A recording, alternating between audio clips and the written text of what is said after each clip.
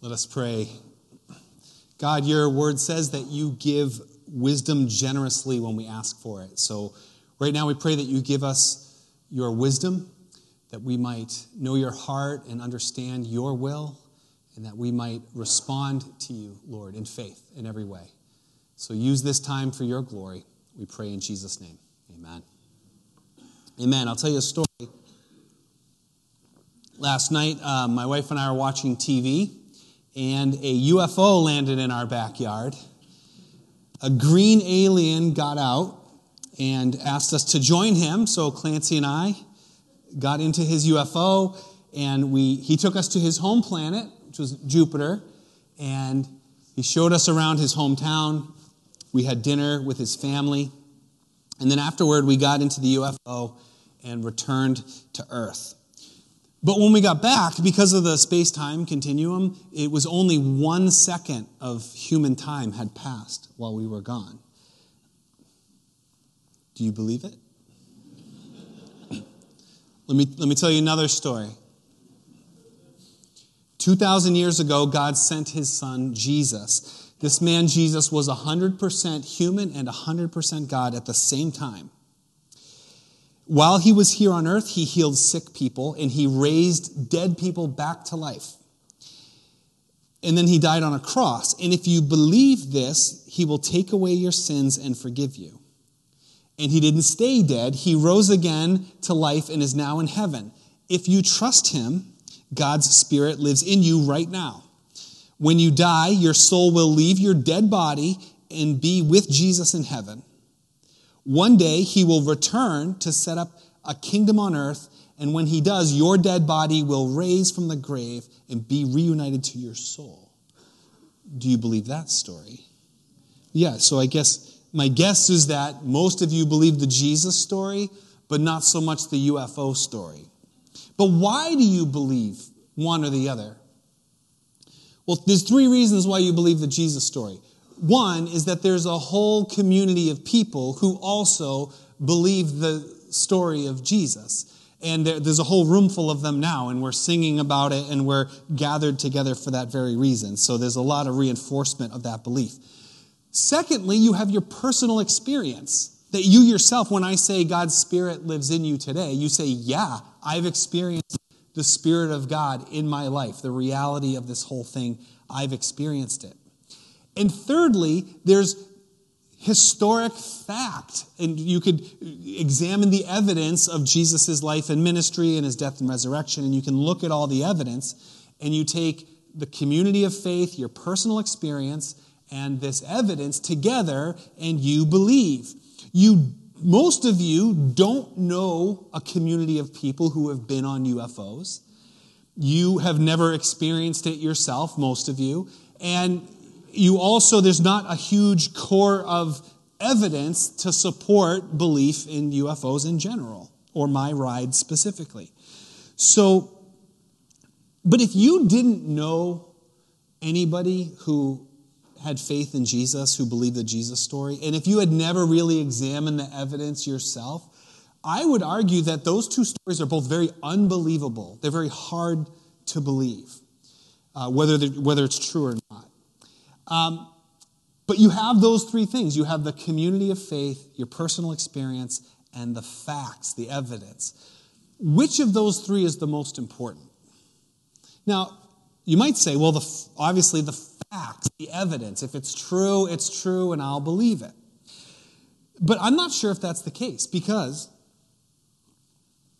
with my UFO, if I told you, I said, hey, actually the UFO is still in my backyard, after church, let's walk over to my house, I'll show you the UFO. You're not going to waste your time coming over my house. Although, because I'm compelling and I'm saying this very publicly, maybe you're like, well, let's just go see what he has. What is this about? And if you went into my backyard and there was actually a UFO there, you would look at the evidence and say, what is this? I'd say it's a UFO, I told you. No, where did you get it? What is it really? I mean, how did you build? Did you build this here? Did somebody bring it here? Did they leave it from Clowntown? Or what is this? You're not going to believe the evidence. But if there was a whole community of people, for example, I went to a party yesterday. I went to a graduation party. It was very fun. Many people there had a great time. And if I went there and I told my UFO story, people would not, it doesn't make my story believable. Why is JP telling this story about the UFO? What's the punchline? What's the joke here? But if you went to that party and I shared my UFO story and someone else said, hey, same thing happened to us. UFO landed and the green guy came out, we went to Jupiter, and it was just like a second. And then somebody else said, we had that same experience. And everybody at the party had the same experience, except you. You'd say, how come I'm not in on this? Some kind of joke here, something going on, but I'm not part of it. It doesn't make sense to me, but you're very interested. All those stories make the believability of this event more likely. What I would argue to you is that this means actually that you have a very powerful tool available for people to come to know and believe the good news of Jesus. It's your story of faith. Your story can become important on somebody else's journey of faith or coming to faith. And the thing about your story is that it shows that the Jesus story is that it works. That the reality of Jesus for you is at work in your life, and you can describe that.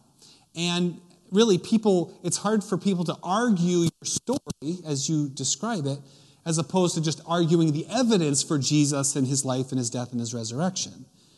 It's hard to argue against your story because it's your story. We're looking at this text from 1 Timothy. So this is Paul. We call him the Apostle Paul, or God's messenger, Paul. And he's writing to his companion, Timothy. And he's encouraging Timothy to stay strong and to deal with a very difficult situation.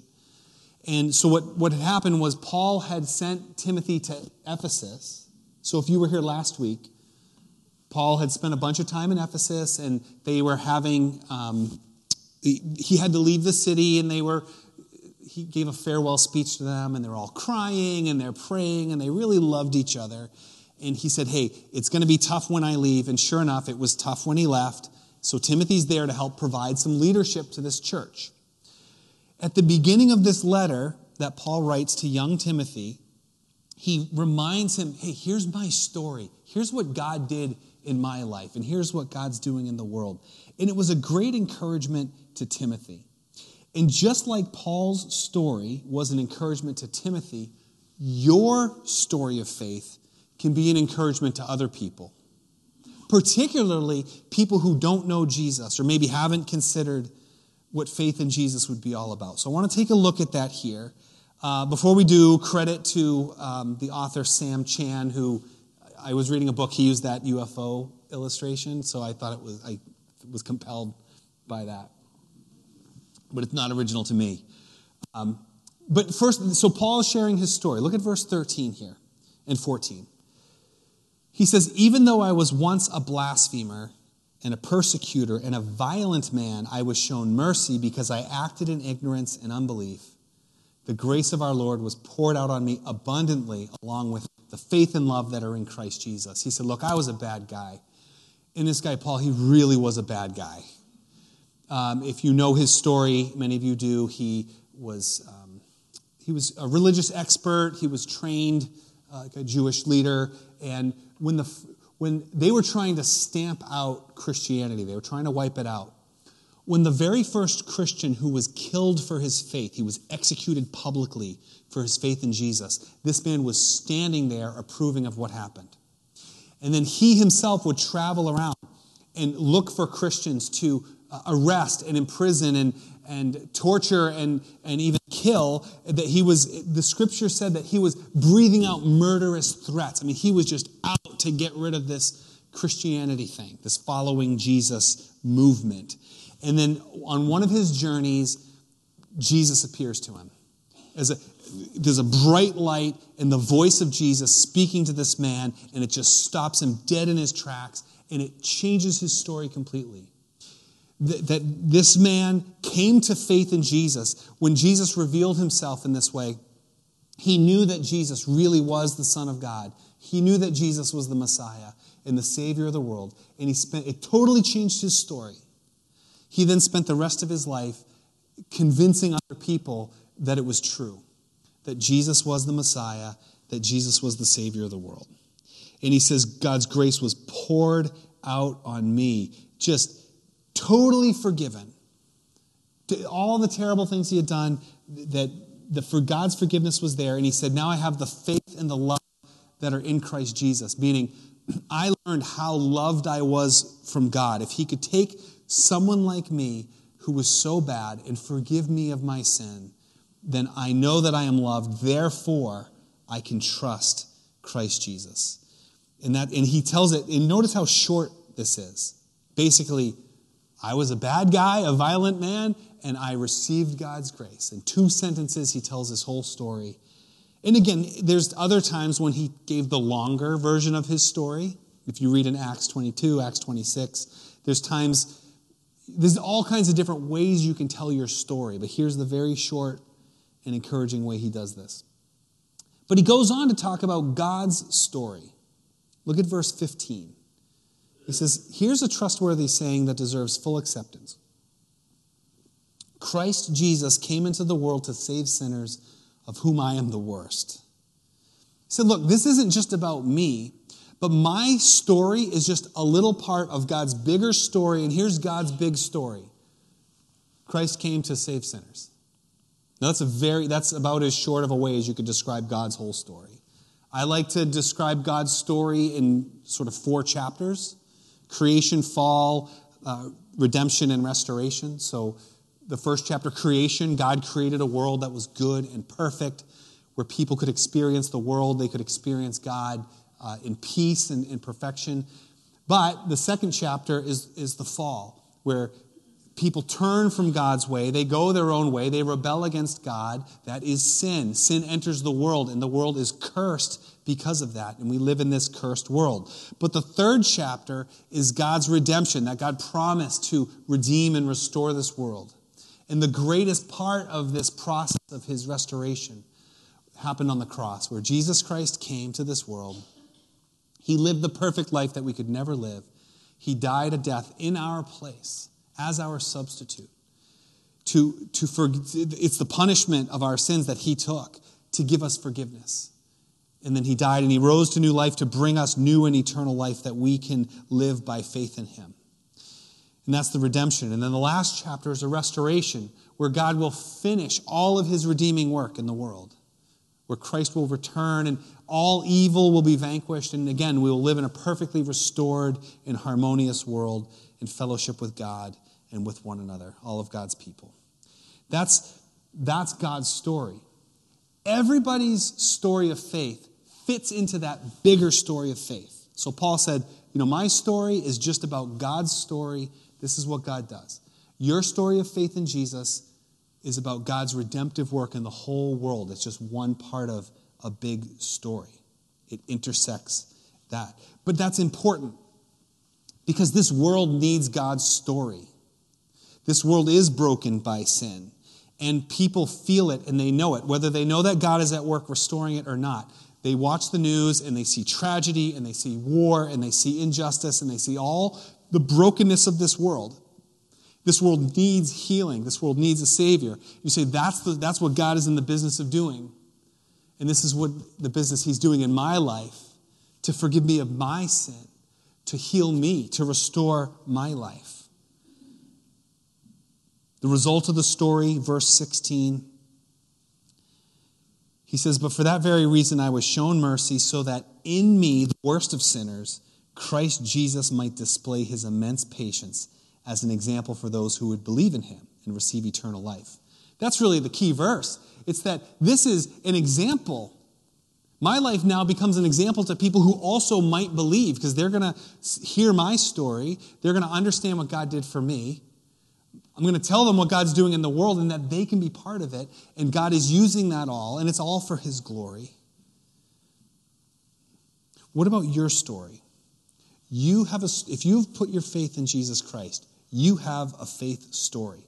And your faith story can be an example and an encouragement to other people that they might come to faith. Well, what's my story? How do I tell it? Well, your story probably may not be as extreme as the Apostle Paul. His story was, I used to murder Christians, and now I am a Christian. Right? That's a fairly vivid story, but most people can say, look, before I had faith in Jesus was my life, and then after, and somewhere in between, God got a hold of my life. This is how I came to faith. So there's before, the how, and the after. For most people, the how is basically life wasn't working. Something was off. Something was wrong. Whether it was my own sin and brokenness, my failure, my shame, my striving and not achieving, there was something missing. I know for me in my life, I describe that as before God got a hold of my life.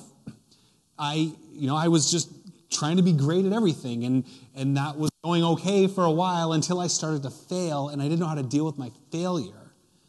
And I just tried harder, and I just kind of failed harder. And now that God got a hold of my life at a very low point, and it changed everything. I don't have to be perfect because He's perfect. And when I fail, He forgives me and gives me His grace. I don't have the whole weight of the world on my own shoulders anymore. And we all have that kind of a story. Now, for some people, maybe you grew up with faith. Faith was part of your family system, and you were part of a worshiping community your whole life. But you still have a story. At some point, you went from this inherited faith, this kind of a borrowed faith from your family, and it became your own. Somehow, you realized that you yourself needed to put your faith in Jesus Christ for yourself, and that's your story. But the question then is, okay, if we all have a story as people of faith, why don't we share it? Is it because I just don't have opportunity to share it and nobody to tell it to? Maybe. I do know people who work, fairly isolated. They work for themselves. I was talking to somebody who said, I don't really interact with people other than my family most of the day. I do my work. I have work meetings, but they're all online. We don't actually interact with each other. We don't care. We don't ask about each other's family and do that sort of thing. We do our business, the meeting's over, and you log off. I actually love those kind of meetings, by the way, like a Zoom meeting, because you do your agenda, and you can end the meeting with one click. It's like, end meeting, click, and everybody's gone. And you just get on with, you don't need to, let's stay behind our computers and small talk into our cameras. Like, nope, meeting over. I love it. But most of us, I would say, whether you like that or not, most of us have interactions with other people who don't know Jesus, who we could share our story with. And we should share our story with people who do know Jesus too, actually. But we have those opportunities. Really, the issue is more an issue of conviction, that we don't think it's all that important. Or maybe I feel like my story isn't that big of a deal, so what difference would it make? Sometimes it's an issue of fear. I want people to know Jesus. I want people to know my story, but I don't want to. I also want to be liked by people. I don't want to ruin this relationship by bringing this part of me into it, because that could create tension. They might think it's weird. Maybe it's just a risk of, what if I get asked questions I can't answer about faith? I have my faith story, but I don't know a lot else. And I think those things can hold us back. My encouragement to you is to just try it. Just tell your story. You've got a story to tell, and it's a good story. Because it fits into God's beautiful story of redeeming a world that's broken in sin. One place you could start is by asking somebody else to tell their story. Hey, how you doing? And you mean it? Or, what's your story? People love to talk about themselves. I don't know if you know that. And they'll open up. Even to a stranger who shows genuine interest, people will talk about their life. And as you listen to people, you can hear in their story where God's big story might actually impact them or could bring healing to the brokenness. Everybody experiences the sinfulness and the brokenness of the world in different ways. And you can listen for those points of connection. St. Augustine said, the human heart is restless until it finds its rest in God. Until people find their rest in God, you will, when they tell their stories, you're going to hear that restlessness, and you can listen to that. But eventually, if you take interest in someone's life and they're telling their story, and you're listening, they will naturally be interested in your story. So often, someone will ask you, oh, well, what's your story? And the door is wide open at that point. Or you could ask permission to share your story. Hey, I'd love to tell you sometime. Let me know if you'd ever want to hear my story. I'd love to tell you sometime. And sometime, not right now, it's sometime. Perhaps the door could open up. The other two things are prayer and practice. Pray for people. Pray for opportunities to share your story. Some of you are using that prayer map and you're praying for people in your life. Use that. Keep praying for opportunities. See what God does with that. And then practice. In the small groups this week, we're asking small groups who are studying along with us to share your stories with each other. Give the short version. It's just how would you describe it in 2 sentences, or how would you describe your story in 3 minutes? And just get used to sharing it, and then it just becomes part of your way of talking, and perhaps an opportunity will open up.